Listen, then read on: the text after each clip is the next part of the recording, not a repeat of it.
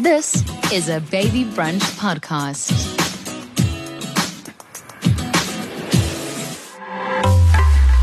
You can lower the incidence of cot death by putting kids to sleep on their back without the possibility of blankets covering them, without cushions, etc. in the bed. South Africa has got a long way to go to educate parents that sleeping on your back is twice as safe as sleeping on your tummy.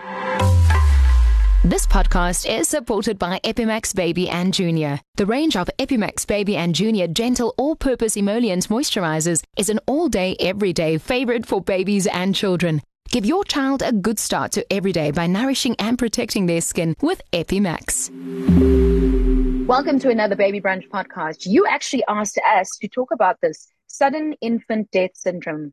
You know what? When I got to learn about cot death, I was terrified. I just explained to our two experts that if I was a new mom and I was faced with something like cot death, I would not have known what is happening to me or my little family. And so what we want to do with this podcast and this conversation and this video is to inform you about what it is, and always contact your healthcare professional. I don't like Googling things really. So find someone credible that you can speak to that can give you information about this. And thank you also for logging onto this platform to get information around sudden infant death syndrome, as well as loosely called cot death, which is a terrible, terrible term. Joining us today is Richard L. Powell. He is in California. Hey, Rich, thank you so much for occupying your sister's house to speak to us today. Thank you. And then Mark Irvin, he's in Cape Town. He's a general pediatrician in Cape Town. Now, just to give you an idea of how we found these experts, an amazing company in South Africa that makes a really high-tech baby monitor of some sort. They contacted me for a podcast, and I said to them, there's more to this. I need to know how you did your research. And so I want to thank the team. They actually put us in contact with our two experts today. So in our social media posts, you will find their details of how they've done their research and how they've tried to help many parents, not just in South Africa, but around the world. I'm coming to you from Gauteng. Richard has his MS in both physics and electrical engineering. And as an electrical engineer for 40 years, he specializes in the development of medical grade components for medical devices. We're going to talk to him today about Infant Sleep Foundation. We're going to talk to him about the syndrome that we've just referenced. Mark helps many children around the country, and especially in Cape Town, where he practices as a pediatrician. And thank you for your support to moms as well. We really appreciate it. So a warm welcome to both of you. I'm just going to hit it off, and both of you can really contribute to these answers. But cot death, what is it? Why is it referred to as sudden infant death syndrome? It feels like something happened, like there's been trauma, and now something has happened for the death to occur, God forbid. Well, from my understanding is that the deaths occur in perfectly healthy babies, and they're totally unpredictable. And that's what makes it so frightening, is the fact that you have a perfectly healthy child and no indications of a problem, and suddenly they just perish in the middle of the night. And so they've done lots of studies to see if there's any way they can predict by taking measurements, monitoring them, looking at their vital signs. And they basically concluded that it's unpredictable. Oh. So that's the scary part about it, is you have no warning. It's no warning, and perfectly healthy child just pass away. Mark, have you come across this in your practice? Yeah, carry on. Thankfully, not very often. So I think that would be one of the reassuring things for parents. So we're a developing nation, a little bit different from America and Europe, etc. But cot death, I would say, is a tragic condition where a baby dies suddenly and unexpectedly. And there are two kind of parts to this. The one would be what's considered sudden unexpected death. And then once all the investigations are done, if there's no cause whatsoever to be found, despite lots of looking, then they would call that SIDS. And that's a slightly separate matter where nobody's been able to find a cause. But thankfully, I think in Europe, it's maybe about less than one child per 1,000 births. And so in my career, I was listening and thinking today, I've only had 3 or 4 babies in a 30-year career that I've had to deal with this, thankfully. So I think parents must feel reassured by that. But having said that, this is the commonest cause of death in kids under 6 months in Europe and America. In South Africa, as a developing country, we have infections and chest infections and other diarrhea and other problems to worry about in addition to that. So other problems are probably more likely for us. Right, right. I just, it's very hard to cover a topic where we have to talk about death or loss. And we've covered a few with this podcast, and it's always really hard to express or to talk about it. You don't want to think about death when you're expecting your baby or when you have an infant, and yet we want to inform parents. So how should a child sleep? And I almost want to ask, at what age? I am so guilty of this. I mean, we all know that baby does not belong in your bed. They belong in their crib or in a cot. I have put my baby, how many times have my baby fallen asleep on the boob in my bed? And here we are, we're fine. Yeah. And thankfully, most babies are fine. But I think people will want to listen to this podcast because it's such a scary topic. And I think we should also say that this tragic thing that can happen, parents blame themselves as well. And so if you're unfortunate that this happens to your baby, I think that you need to take the message that it's not your fault. And we should support parents who've had this tragic thing happening to them and not blame them and help them not to blame themselves. Because it's such a tragic and difficult thing, as you say, to talk about. Do we put baby in on their side? Do you put them on their backs? So there's very good evidence that the safest sleeping position is flat on your back, and I think all the Europeans have shown by running back to bed and safe sleep campaigns that you can lower the incidence of cot death by putting kids to sleep on their back without the possibility of blankets covering them, without cushions, etc., in the bed.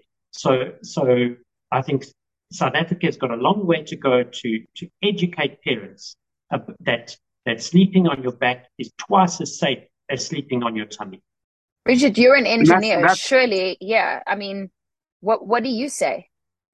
Well, I totally agree with the sleeping methods. They've come out with a series of different recommendations for making it safer to sleep in the bed. And they came out with these recommendations back in the 1980s and 1990s and formalized them, I think, in the mid-1990s. And they called it the Safe to Sleep program. And after the introduction of this program, they were able to cut the number of deaths of SIDS by 40%. But what was interesting about this whole campaign was they looked at all the causes of unexpected sudden infant death since the late 1990s. The rate of death has not decreased. So in spite of the education, in spite of the safe sleep methods that are used and people being educated, the overall death rate hasn't been reduced. And like Mark said, it's only like maybe 1 in 2,000. But when you multiply that by, say, 1 million births a year, depending on your country, like in the U.S., we have about 4 million births a year. So we end up with 4,000 deaths a year. So yes, it's somewhat rare. But my first cousin, they lost a child, and my financial advisor, he lost a child, and it was totally devastating for those families to have that experience. So the question is, okay, we've been able to safely reduce the number of deaths, but we still have them, even when you do all the things correct, and still small percentage, but still the number one cause of death. So that's the thing. It's still the number one cause of death. Babies dying in their sleep occur 20 times more than babies dying in automobile accidents, to put it in Oh, perspective. So it's still a big problem, even though it's fairly rare. It's still a big problem. And the other thing is, we have these recommendations, and like with my daughter, when she had her baby, her daughter would not sleep on her back. She just absolutely would not sleep on her back. She would cry and cry and cry. So she had no option but to put her on her side or put her on her stomach. And then I think there's other times with mothers when, you're tired, you're fatigued, you have all sorts of problems and the baby's crying and, you just want to take it to bed with you and sleep and be peaceful. And so it's such a temptation for mothers to take the babies to bed with them, which is also very dangerous, to do that. But still, this is how it's been since time began with mothers, taking their babies to bed with them. And the death rate is there, but most babies survive. So the question is, what else can you do? And what I've been looking and researching is, well, why don't we monitor these children? I mean, if a baby stops breathing, don't you want to know that it stopped breathing? And so why not monitor the infant? And there's products out there that are coming out there on the market that will tell you if, one, the baby stopped breathing, or if he is becoming low on blood oxygen. There's two different types of approaches on whether you want to monitor the blood oxygen or whether you want to monitor the breathing. But in either case, if a critical situation comes out and you're a mom and you're scared and you're feared, don't you want to know if your baby has stopped breathing so you have an opportunity to try to revive that baby? And that's I think that's the big question that mothers have to ask for themselves is, do you want to be notified? I think the big question that I want to ask myself is just, can I not just be a mom without having to monitor things? And, when we're pregnant, we don't realize the intricacy and the responsibility that parenting comes with. And this is not to deter or to scare anyone from becoming a parent. It's still the most wonderful thing that has ever happened to me. And thank God my babies were all in my bed and that they're all not fine right now. But it's so hard. It is so hard to talk about it. But I hear what you're saying, Richard. Yes, the answer is yes. I would want to know if, and the truth is we had a monitor and then at some stage we realized it was never working. So I guess you want to also understand how these devices work. Okay, so well, you have to have a good monitor. A good monitor that's reliable, is preferably that's been medically qualified as a good monitor. As a good monitor. We've talked about prevention and how babies should sleep. I mean, how do we, Doctor, how do we educate parents? I mean, Mark, when you see babies when they're just born and you're checking all the vitals, and I mean, do you send them home with a message? I don't remember. I just wanted to know that my kid's fine. My youngest was prem and off we went. So I think you would have been lucky that you had more time with the doctor, So if you have a normal delivery, 3 days later, the medical aid says, goodbye, it's time for you to leave now. I think when I was born, mom spent 10 days in hospital learning how to feed their kids and learning what's going on. So there's very little time to learn all these things. So then you're thrust out the door with a little baby. And so I think education is important. I think they should watch things like your podcast. And if you're lucky with a pediatrician, you're going to get half an hour of his time, and you just can't learn everything during that time. But things like educating yourself with watching a podcast like this, learning that if I reiterate, the baby should sleep on its back, shouldn't have its head covered, don't use cushions, don't sleep on a couch with a baby, avoid cigarette smoke. Those things are important, and I agree. And that past a certain number of things, then you're stuck with. There's not much else you can do, and cot death, unfortunately, does continue to happen.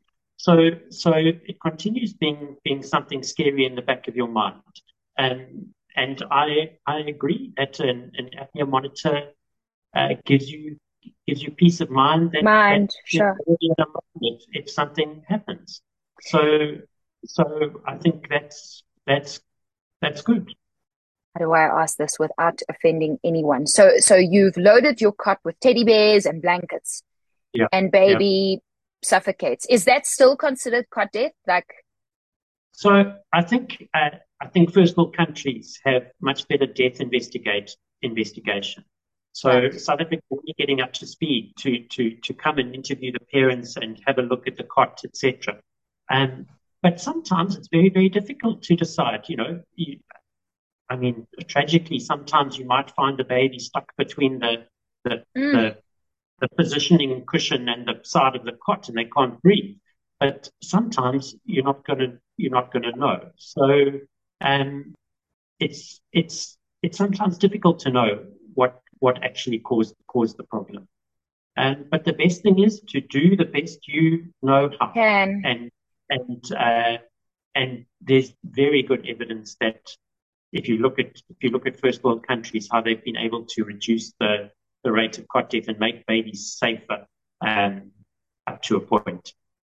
Okay, so first world country, Richard, I'm interested now. So having researched this now, you probably have a strong case now of that monitoring is preventative. So when do we start using a monitor?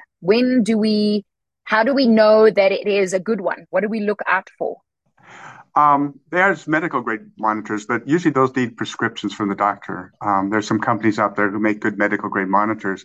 But the problem is anything with a wire is a liability because wires become a strangulation issue. So first of all, you want something that's wireless. So the three basic types they have that are wireless are they have the pads that go underneath the mattress. They're the ones that attach the diaper that monitor the diaphragm. And then there are ones that attach to the foot that monitor the blood oxygen saturation, the SpO2. So those three types are good because they're wireless and they don't interfere with the baby's movement or anything like that. But you still need to find ones that are safe and reliable.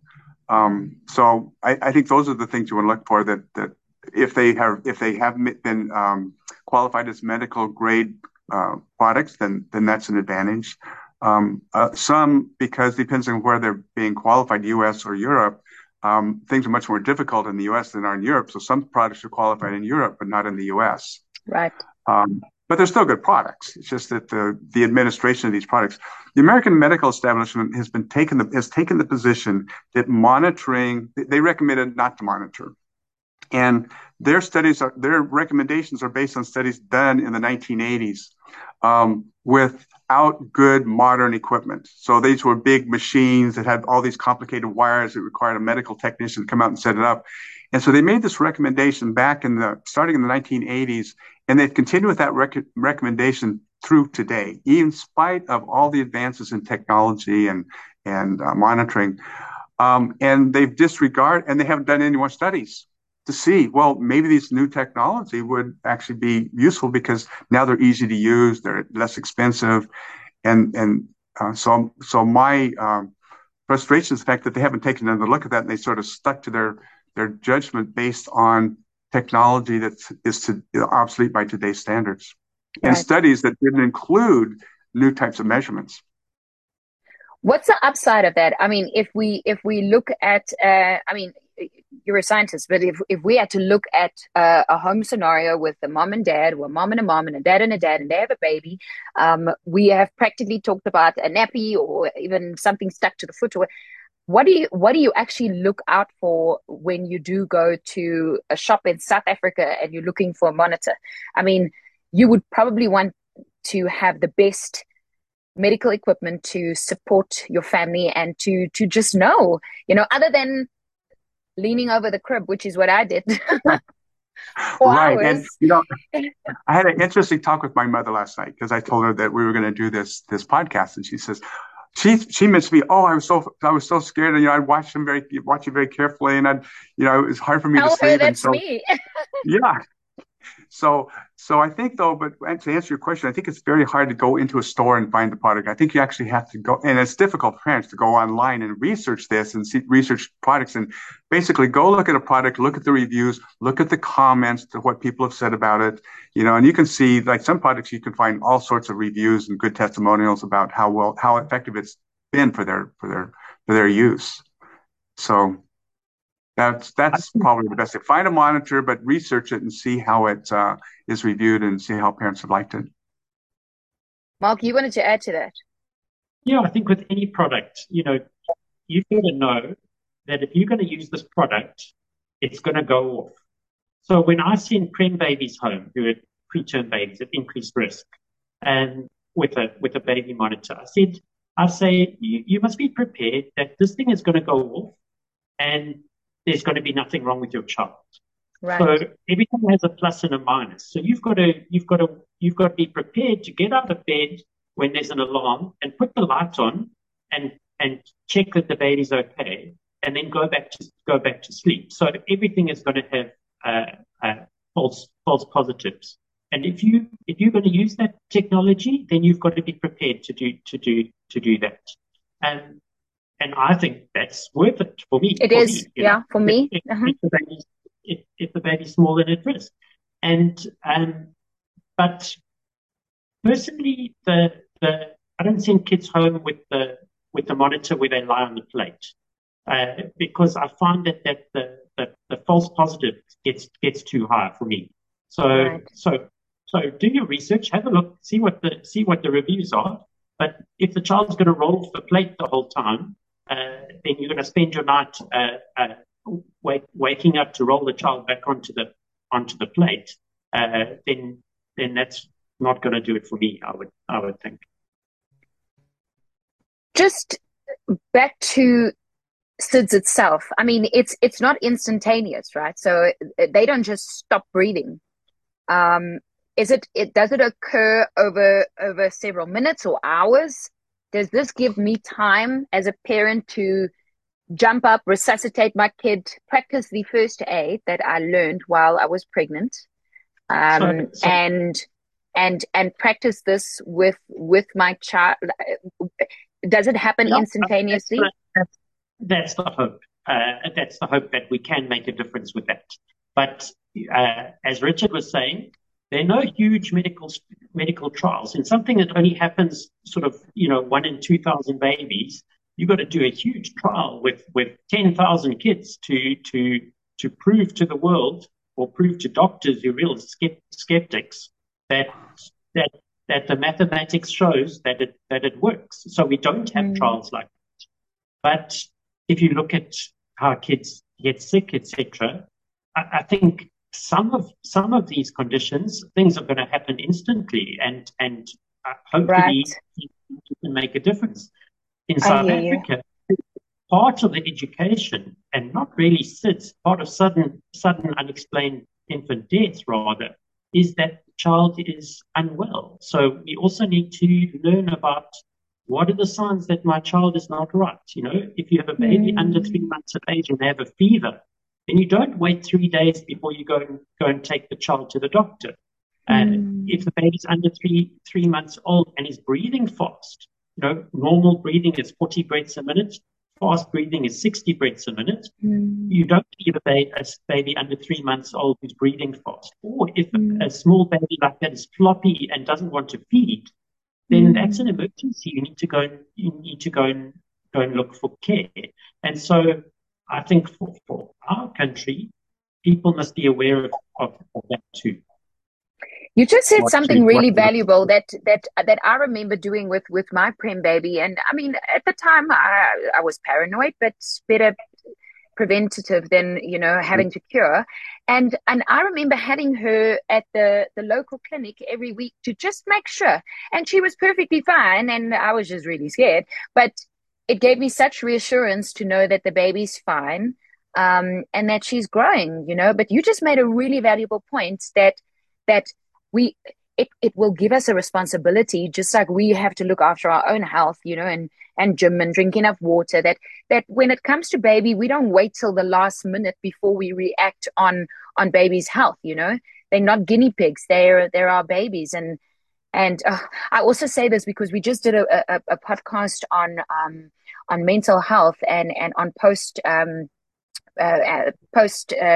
natal depression, that you kind of don't want to do this on your own, that you want a buddy there to make sure that you are taking care of yourself and around baby as well, in case you Absolutely. are blasé. The baby clinic is a good place to go to get breastfeeding advice, to get some help, to be able to complain about your husband when he doesn't wake up at night.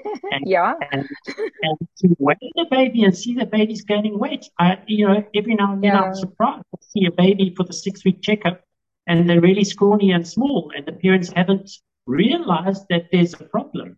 Whereas if you went for the weighing every week, for the first 6 weeks or so, then somebody would be able to pick up the problem and help you. I totally agree that the false alarms is one of the major disadvantages of monitoring, and it does cause a lot of stress, so it's kind of a trade-off. And the other thing I wanted to comment about was your question about whether or not there's time to revive, because are these deaths instantaneous? It looks like, to me, all the evidence points to the fact that these are not instantaneous deaths. In most cases, it appears, and these are from past studies, old studies. The number one study was this study called the CHIME study, done back in the 1990s, where they had both pulse oximetry and cardiorespiratory monitoring on the infants. And they found that in most cases, when they had a critical life-threatening event like slow heart rate or low or stopping breathing, they found that they were hypoxic prior to these events, meaning that they had low blood oxygen preceded these life-threatening events. Right. So they were sick already. They were okay. And then the other thing is, if they do stop breathing, they've got about 10 minutes before they die. So if you can detect that they stop breathing, you've got 10 minutes to do something. So in both cases, sometimes if it's a slow hypoxic type of condition, there may be hours. But if it's a spontaneous stop of breathing, 10 minutes. But what's interesting about this Back to Sleep program is the Safe to Sleep program is it improved the situation. It stopped babies from dying. And so you ask, well, why did this work? And the reason why it worked was it allowed infants to breathe more easily and to get fresh air. So it's all about oxygen intake. So most likely the cause of death is lack of oxygen intake. Right. And this is something else that can be monitored. So all the evidence points to the fact that this is a gradual situation that can be monitored, that can be responded to in a critical event that can then be used to intervene and save the baby. I want to end with this. Richard, you're the electrical engineer. You understand medical equipment. We're all going to get one now because we want to make sure that is there any last points that you want to raise in this podcast to parents and perhaps to people that were wondering, we want to prevent sudden unexpected infant death. If it means that we need to equip ourselves with medical equipment or any kind of research, then I think we've got a strong case to feel like we've done everything, or that we've done the most. And so we want to put everyone, we want to give reassurance. And so I want to ask you your last words. Is there anything that you would like to add to this conversation, please? Well, I think it's definitely important to follow the guidelines for safe sleep. I mean, that's probably one of the best things that parents can do.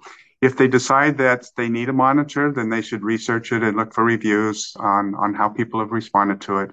And it gives you this reassurance that if something does go wrong, that you're warned, but it's not recommended by the medical establishment. So we have to take that into consideration. Mark, what would you like to end with? This has been probably one of our most insightful chats. I must tell you, I have goosebumps. Mark? I think in South Africa, there's still a lot we can do to make babies safer to sleep. So being aware of what a sick baby looks like, and following what they've done in the rest of the world with safe sleep practices, putting the baby back to sleep, back to bed on their backs, not covering their heads, not overdressing them, staying away from cigarette smoke. So all of those things are going to be useful. But the bottom line is, if it happens to you, it's a tragedy. And once more, I want to pick up the thing about blame. This is an unexpected thing that unfortunately happens to some parents. And I don't want those parents to come away thinking I did something wrong. Or whatever, I want to thank both of you for your time. I think you have a really, really wonderful job to help so many people. Richard, thank you for your 40 years of research that you gave us in 5 minutes. We appreciate Thank you for inviting me so much, all the way from California. Richard L. Powell, if you want to follow him. And Mark Irvin, thank you so much for the work that you do as a pediatrician, but for parents, thank you for being calm and for giving us reassurance and even talking about blame, because it's a big thing for us, guilt and blame. The two things that we just can't get enough of it. So thank you so much for your time. My name is Ilana Afrika Bredenkamp. This was a chat about sudden infant death syndrome, but also about you. We hope that you feel supported and that you never feel alone. Well, more of our podcasts on babybranch.co.za. Thanks for your time. This podcast was supported by Epimax Baby and Junior. Epimax Baby and Junior is dermatologist approved, free of artificial colorants and fragrances, and is safe to use from birth. Touch, nourish, love your child's skin with Epimax Baby and Junior. Available from leading pharmacies and retail stores.